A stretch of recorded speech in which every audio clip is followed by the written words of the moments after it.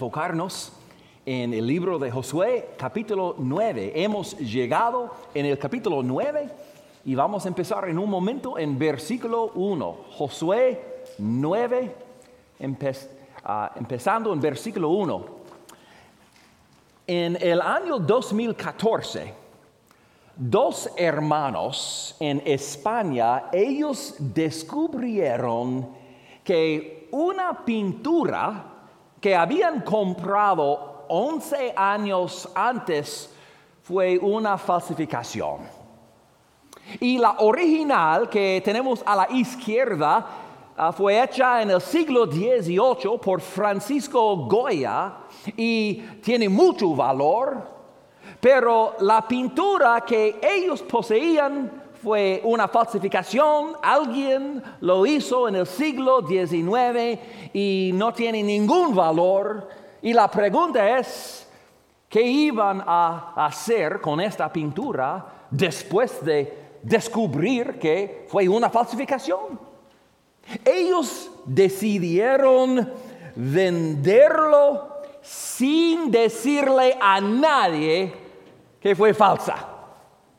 Y ellos pensaban, mira, fuimos tontos para comprarlo, quizás alguien más sería tonto para comprárselo de nosotros. Y un hombre, sí, estaba dispuesto a pagar $1.7 millones por esta pintura falsa, y los dos hermanos en España estaban muy felices. Ellos pensaban que salieron con la suya hasta que descubrieron que el hombre que compró la pintura falsa pagó con dinero falso. Yo no creo en karma, pero sí yo creo que Dios tiene un sentido de humor. Hay una lección aquí. El engaño nos rodea por todas partes. Eso es cierto físicamente, pero es aún más cierto espiritualmente. El diablo es el maestro de engaño. La Biblia dice en 2 Corintios 11 que Satanás se disfraza como ángel de luz. Jesús dijo en Juan 8 que el diablo es mentiroso y padre de mentira. En Apocalipsis 12 se le llama la serpiente antigua que engaña al mundo entero. Mira, los engaños de Satanás son tan peligrosos como sus ataques. Y tal vez más. Porque muchas veces cuando Satanás nos ataca, sabemos que estamos en problemas y clamamos al Señor, somos desesperados y Dios responde y tenemos la victoria. Pero muchas veces cuando trata de sus engaños, nosotros bajamos la guardia y fallamos. En nuestro pasaje de esta mañana, Israel está a punto de enfrentarse a su tercer enemigo después de entrar en la tierra prometida, las ciudades de Gabaón. Y también son conocidos en la Biblia como los heveos. Pero esa batalla nunca tuvo lugar porque las israelitas fueron engañados antes de que la batalla pudiera comenzar. Y es una de las historias más interesantes en la palabra de Dios. Y vemos en esta historia cómo el diablo funciona y cómo podemos vencer sus engaños. Y hay dos partes de esta historia de las que yo quiero hablar esta mañana. Vamos a ver los errores que podemos evitar. Los errores que podemos evitar. Mira el versículo 1.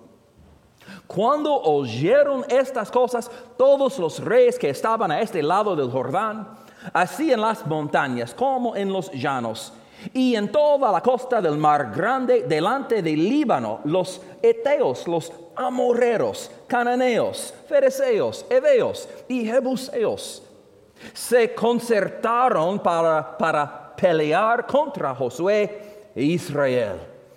Las noticias de las victorias de Israel sobre Jericó y Ai se extendían rápidamente, y así todos estos reyes que normalmente estarían peleando los unos contra los otros se juntaron contra Israel. Y mira, cada vez que el pueblo de Dios está progresando, la oposición se une contra ellos. Lo vemos en los evangelios. Por ejemplo, los fariseos y los saduceos se odiaban. Ellos siempre estaban luchando entre sí mismos, pero cuando Jesús vino, ellos encontraron un enemigo común y de inmediato fueron unidos. Eso es lo que está sucediendo en este pasaje con los reyes de Canaán. Sin embargo, hubo una excepción. Mira versículo 3. Mas los moradores de Gabaón, cuando oyeron lo que Josué había hecho a Jericó y Ai, usaron de astucia, pues fueron y se fingieron embajadores, y tomaron sacos viejos sobre sus asnos y cueros viejos de vino, rotos y remendados, y zapatos viejos y recocidos en sus pies, con vestidos viejos sobre sí, y todo el pan que traían para el camino era seco y mohoso. Y vinieron a Josué al campamento en Gilgal, y le dijeron a él y a los de Israel: nosotros venimos de tierra muy lejana. Haced pues ahora alianza con nosotros. Hubo un grupo de personas de Gabaón, y ellos dijeron: no vamos a pelear contra Israel, vamos a engañar a Israel. Y fíjate en lo que hicieron. Se disfrazaron de embajadores de un país lejano. Ellos afirmaron haber viajado muchas millas, pero en la realidad habían viajado solamente 25 millas. Y engañaron, en esta historia, engañaron a Israel para que hiciera una alianza con ellos. Y la palabra en el hebreo es pacto. Hacer un pacto con nosotros. Israel va a ser obligado a cumplir este pacto, incluso cuando han descubierto que ellos han sido engañados. Y probablemente están preguntándose: ¿cómo es posible que ellos cayeron en ese truco? Cayeron porque ellos cometieron varios errores que vemos en este capítulo. Errores que ellos cometieron, pero nosotros no tenemos que hacerlo. Por ejemplo, ellos confiaron en las apariencias. Ellos confiaron en las apariencias. Imagínense cómo se verá alguien que ha viajado para visitarte por un largo viaje, un duro viaje.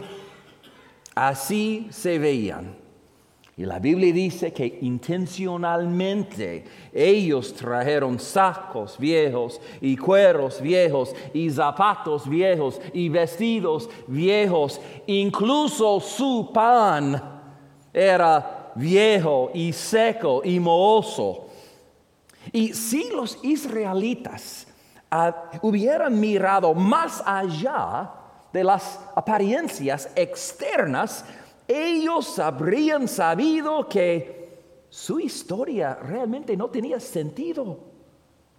¿Por qué una nación pobre, tan lejana, enviaría una delegación a Israel que ni siquiera era una amenaza para ellos?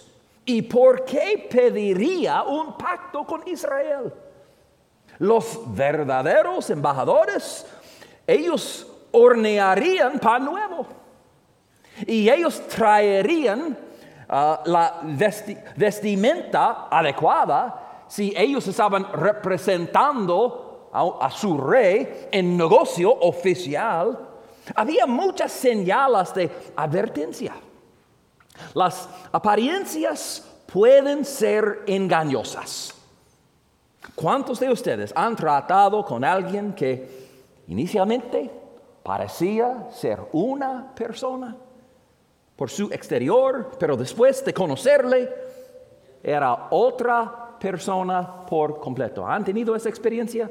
Si no están levantando su mano, espera. Por cada persona tendrá esta experiencia en algún momento. Pero cuando tú tomas decisiones importantes basadas en lo que ves, en las apariencias, tú estás diciendo, yo puedo manejar eso. No necesito la ayuda de Dios. Y eso siempre es una receta para los problemas. Ellos confiaron en las apariencias y también ellos estaban impresionados por la adulación. Estaban impresionados por la adulación. Mira versículo 7. Y los de Israel respondieron a los heveos: quizá abatáis en medio de nosotros. ¿Cómo pues podremos hacer alianza con vosotros? Ellos respondieron a Josué: nosotros somos tus siervos. Y Josué les dijo: ¿quiénes sois vosotros y de dónde venís? Y ellos respondieron: tus siervos han venido de tierra muy lejana por causa del nombre de Jehová tu Dios, porque hemos oído su fama y todo lo que hizo en Egipto y todo lo que hizo a los 2 reyes de los amorreros que estaban al otro lado del Jordán, a Sehón, rey de Hesbón, a Og, rey de Basán, que estaban Astarot. Y ustedes noten que ellos no mencionaron Jericó ni ahí, porque eso sucedió recientemente y ellos pretenden no saberlo. Versículo 11. Por lo cual nuestros ancianos y todos los moradores de nuestra tierra nos dijeron: tomad en vuestras manos provisión para el camino, e id al encuentro de ellos y decidles: nosotros somos vuestros siervos. Haced ahora alianza o pacto con nosotros. En versículo 7 parece que los israelitas al principio tenían sus dudas. Ellos sabían que algo de alguna manera no estaba correcta. Pero ¿qué hicieron los hombres de Gabaón? Ellos empezaron a halagarlos. Estamos aquí para servirles. Hemos oído hablar de sus victorias y hemos oído de tu Dios es maravilloso y ustedes son tan grandes, tan geniales. Vinimos aquí para conocerles y servirles. Honestamente, en nuestra carne nos gusta la adulación. Nos gusta recibir halagos. Y eso puede ser una de las mejores herramientas de Satanás. Y él usará adulación contra nosotros. Él te dice: tan grande tú eres, tan capaz tú eres, tan inteligente tú eres. Y mientras tanto te está arrastrando hacia su trampa. Y siempre tenemos que luchar contra eso. Me recuerda la historia de Winston Churchill. Y una vez él dio un discurso. Y antes del discurso alguien le dijo: debes sentirse bien dar un discurso y ver una multitud tan grande. Y él dijo muy sabiamente: cada vez que lo pienso, solo me recuerdo esto: si me estuvieran ejecutando, la multitud sería el doble. Muy sabio. Mira, una y otra vez, la palabra de Dios nos advierte contra la adulación. Escuchan estas advertencias. Proverbios 29:5 dice: el que adula a su prójimo le tiende una trampa. Esta persona en tu vida que te adula en realidad puede estar tratando de atraparte. El Salmo 12, versículo 3 dice: el Señor cortará todo labio lisonjero. Cuando Pablo habló con los romanos sobre los maestros falsos, él dijo en Romanos 16, versículo 18, con suaves palabras y lisonjas engañan los corazones de los ingenuos. ¿Quién cae en adulación?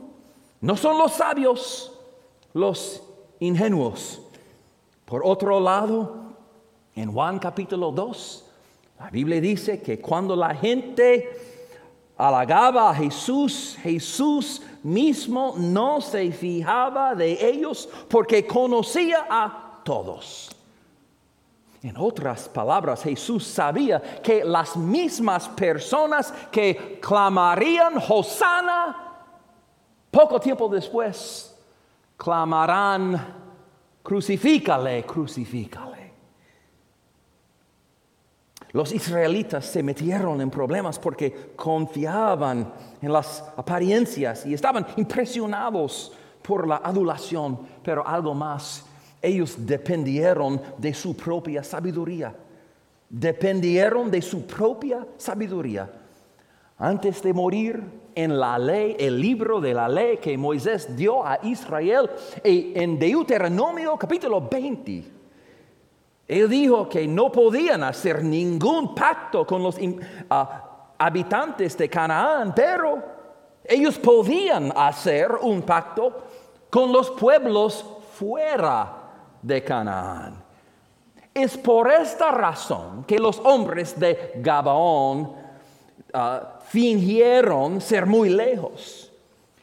Parece a mí que ellos conocían la ley de Dios mejor que los israelitas. Ellos están usando la palabra de Dios contra el pueblo de Dios. Y todo era muy lógico, todo fue muy convincente, pero todo fue una mentira. Israel no lo notó porque estaba dependiendo de su propia sabiduría en lugar de la palabra de Dios. Una de las razones por las que el diablo es tan engañoso es porque él puede usar la palabra de Dios contra nosotros. Sabemos que Satanás trató de usar las escrituras cuando tentó a Jesús. Y de la misma manera, él citará la palabra de Dios y torcerá la palabra de Dios y sacará la palabra de Dios completamente de su contexto, lo que sea necesario para engañarnos. Es por eso que necesitamos algo más que nuestro sentido común. Yo conozco algunos cristianos que cuando ellos quieren defender algo en su vida que saben que es contrario a la palabra de Dios o la voluntad de Dios, ellos apelan a su sentido común. Pero mira, tu sentido común te defraudará. Pero Santiago una vez dice: si alguien necesita sabiduría, que la pida y Dios la dará en abundancia. Un error más que cometieron que podemos evitar: ellos no consultaron al Señor. No consultaron al Señor. Mira versículo 14. Y los hombres de Israel tomaron de las provisiones de ellos y no consultaron a Jehová. Y Josué hizo paz con ellos y celebró con ellos alianza, concediéndoles la vida. Y también lo juraron los príncipes de la congregación. Otra vez, Al igual que antes de la primera batalla contra Ai, ellos no oraron, no buscaron al Señor, ellos intentaron resolverlo por su cuenta y ellos fracasaron. Si se hubieran tomado el tiempo para buscar al Señor, Él les habría dicho que era una trampa. Déjame darte un consejo bueno. Nunca tomes una decisión de gran importancia sin orar. Nunca tomes una decisión bajo la presión. Si tú tienes que hacer una decisión y alguien te dice que tienes que hacerlo de inmediato, o tú tienes que hacer un compromiso de inmediato, o tienes que firmar el contrato este momento y ni siquiera puedas tomar un día para buscar al Señor y orar, es una señal buena de que Dios no quiere que lo hagas. Y yo voy a darte una promesa. Tú nunca vas a perder nada al buscar al Señor. Si Dios realmente está obrando en esta situación, sea lo que sea, no perderás nada al orar. Pero perderás mucho sin orar. A veces Dios te dará una luz de precaución.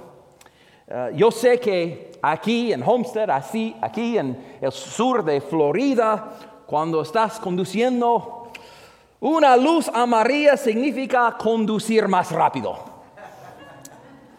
Pero en el resto del mundo, esta luz significa reducir la velocidad.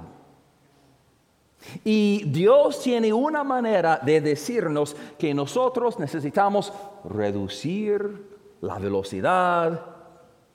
Honestamente, la mayoría de los errores grandes que he cometido en mi vida fueron los momentos en los que no me detuve y no busqué al Señor.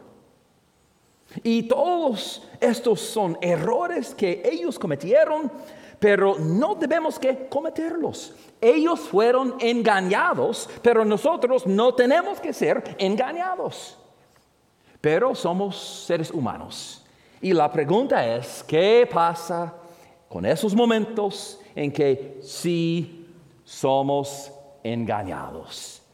Y eso nos lleva a un otro punto en esta historia, la manera en que podemos responder. La manera en que podemos responder cuando sí somos engañados. Mira versículo 16. Pasados 3 días después que hicieron alianza con ellos, oyeron que eran sus vecinos y que habitaban en medio de ellos. Nosotros no sabemos cómo lo descubrieron. La Biblia no nos dice esta parte de la historia. Pero 3 días después, ellos descubrieron que estos visitantes no eran de un país lejano, eran locales. Y yo no sé, probablemente Josué envió espías a las ciudades de Gabaón, igual que lo que él hizo antes de la batalla de Jericó y la batalla de Ai. Y tal vez las espías estaban caminando a través de las ciudades y en algún momento dieron cuenta y alguien dijo, mira, ellos parecen familiares. Oye, los conocemos estas personas. Hicimos un pacto con ellos. Y les tomó 3 días averiguar lo que sucedió, pero ellos pasaron siglos lidiando con las ramificaciones. Y hermanos y hermanas, a veces cuando cometemos un error, sí, Dios nos perdonará, pero eso no significa que las ramificaciones desaparecerán. Israel fue engañado, pero tenemos que darles crédito por algo. Cuando ellos descubrieron que habían sido engañados, ellos hicieron lo correcto. Ellos respondieron de la manera correcta. Nos muestran cómo responder cuando somos engañados. En primer lugar, honra tu palabra.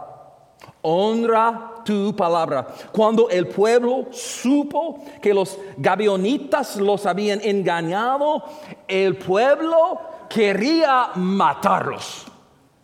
Pero mira versículo 18. Y no los mataron los hijos de Israel, por cuanto los príncipes de la congregación les habían jurado por Jehová, el Dios de Israel, y toda la congregación murmuraba contra los príncipes. Mas todos los príncipes respondieron a toda la congregación: nosotros les hemos jurado por Jehová, Dios de Israel, por tanto ahora no les podemos tocar. La gente estaba quejándose contra sus líderes, no porque hicieron lo incorrecto, sino porque hicieron lo correcto. Josué sabía y los líderes sabían que si ellos atacaron a Gabaón después de jurar en el nombre de Jehová que no lo harían, ellos estarían tomando el nombre de Dios en vano. Y si los gabaonitas le mintieron, pero Israel aún juró en su nombre. Tal vez alguien dijo a Josué: Josué, si la situación fue al revés, ellos no cumplirían sus votos.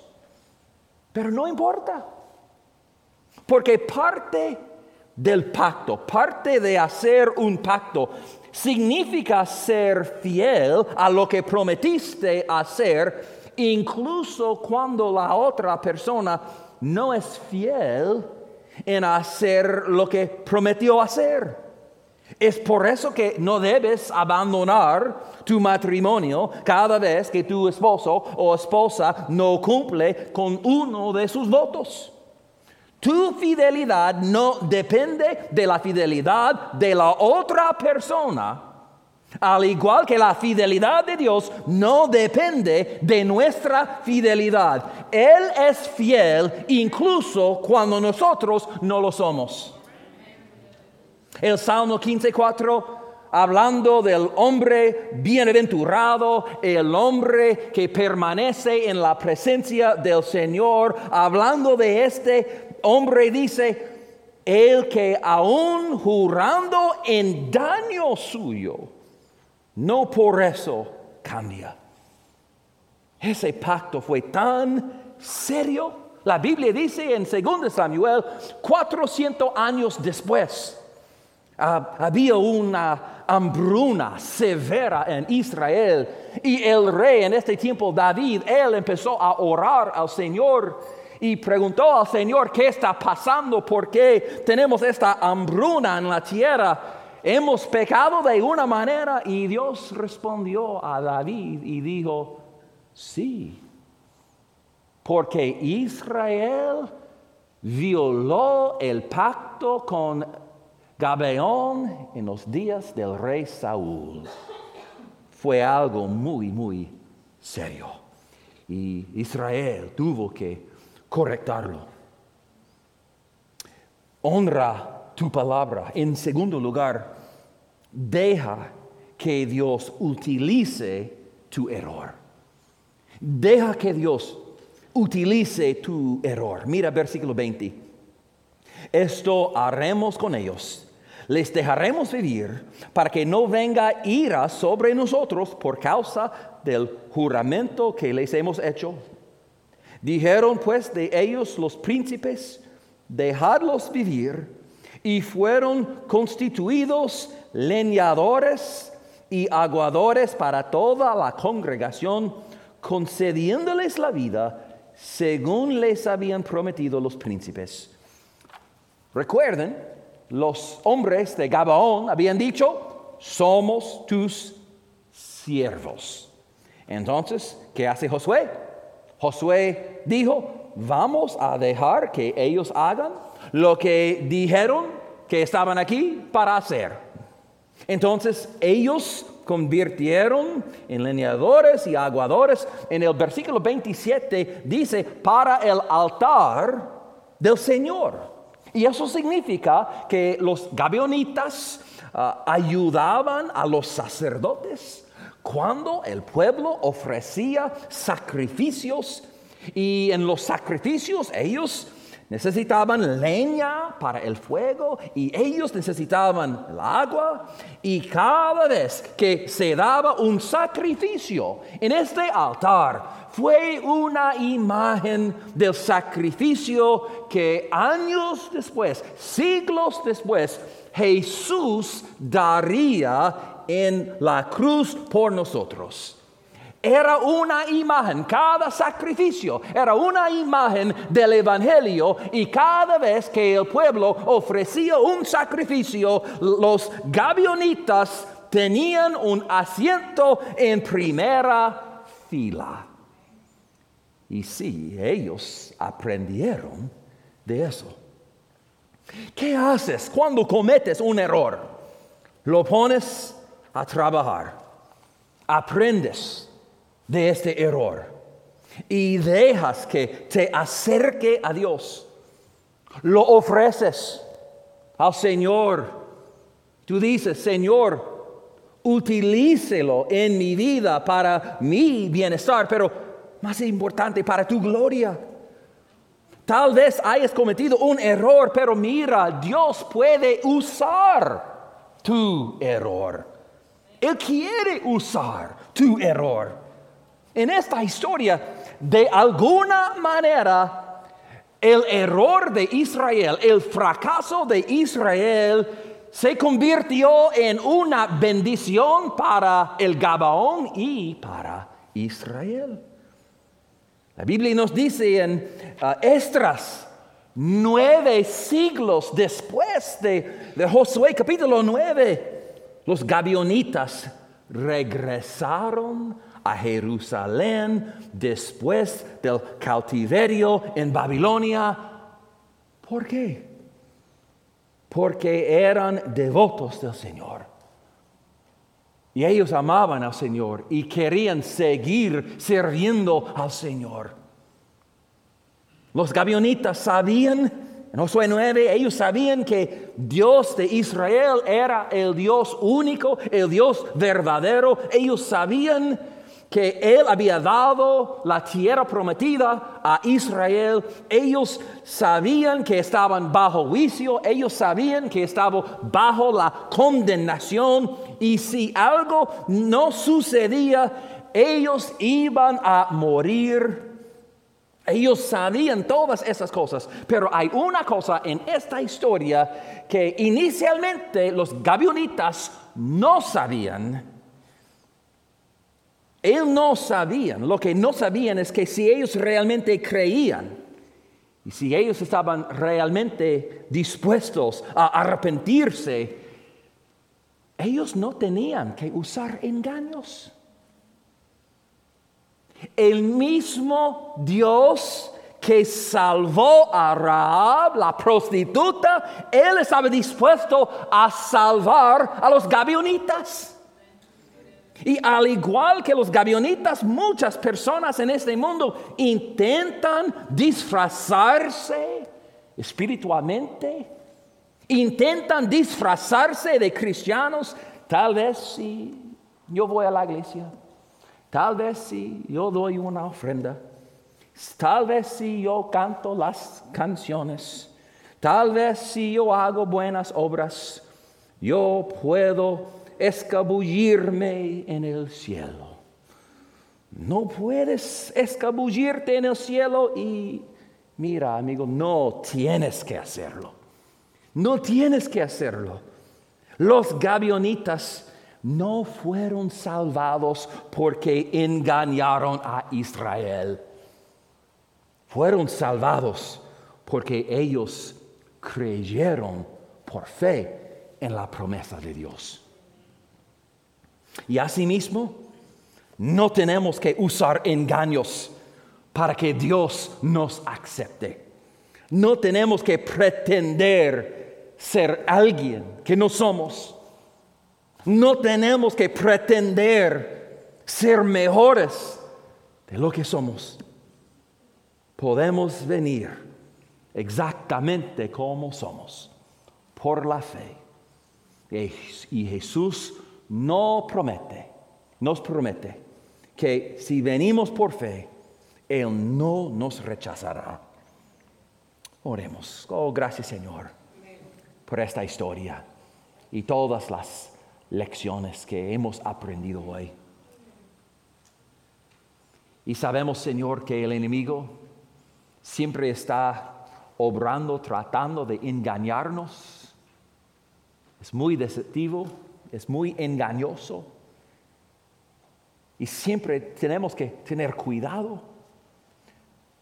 Pero gracias, Señor, por darnos todo lo que necesitamos a través de tu palabra, a través de tu Espíritu Santo dentro de nosotros. Nos ha dado todo lo que necesitamos para tener la victoria y evitar todo engaño del enemigo. Pero, Señor, tenemos que confesar que muchas veces hemos hecho y hemos cometido los mismos errores de Israel en Josué capítulo 9. Y honestamente, muchas veces nosotros evaluamos las circunstancias por sus apariencias y no por tu palabra y lo que dice. Y muchas veces nosotros dependemos de nuestra sabiduría y muchas veces no hacemos una pausa, no nos detuvimos para buscar tu voluntad y orar y escuchar tu voz. Perdónanos, Señor. Y tal vez hay personas en este lugar escuchando este mensaje en este momento que están enfrentando esta misma tentación. Y ellos necesitan detenerse y pasar tiempo en tu presencia antes de hacer una decisión grande en su vida. Pues ayúdanos, Señor, a aplicar lo que hemos visto y lo que hemos aprendido a nuestras vidas. Y gracias, Señor, por ser un Dios que puede usar y quiere usar incluso los errores que hemos cometido en nuestras vidas. Gracias, Señor, que tú puedes usar todo eso. Tú puedes usar nuestros fracasos, nuestros errores. Tú puedes usar incluso nuestros pecados y convertirlos en algo diferente, algo nuevo para tu gloria. Usa, Señor, todos nuestros errores. Tú ya conoces cada uno muy bien. Pero úsanos, Señor. Y si hay alguien aquí en este lugar, todavía están pretendiendo, fingiendo ser alguien que no es. Revélalo, Señor. Y ayúdale a reconocer su pecado, su necesidad por un Salvador. Y sabemos que no tenemos que jugar juegos para ganar, para que nos acepte, Señor. Podemos venir exactamente como somos. Y tú nos prometes recibirnos y salvarnos y perdonarnos. Pues si hay al menos una persona en este lugar escuchando este mensaje que todavía necesita entregar su vida a Jesús, sigue, Señor, a tocar en la puerta de su corazón, que hoy haría el día de su salvación. Y te daremos toda la honra y toda la gloria en el nombre de Jesús.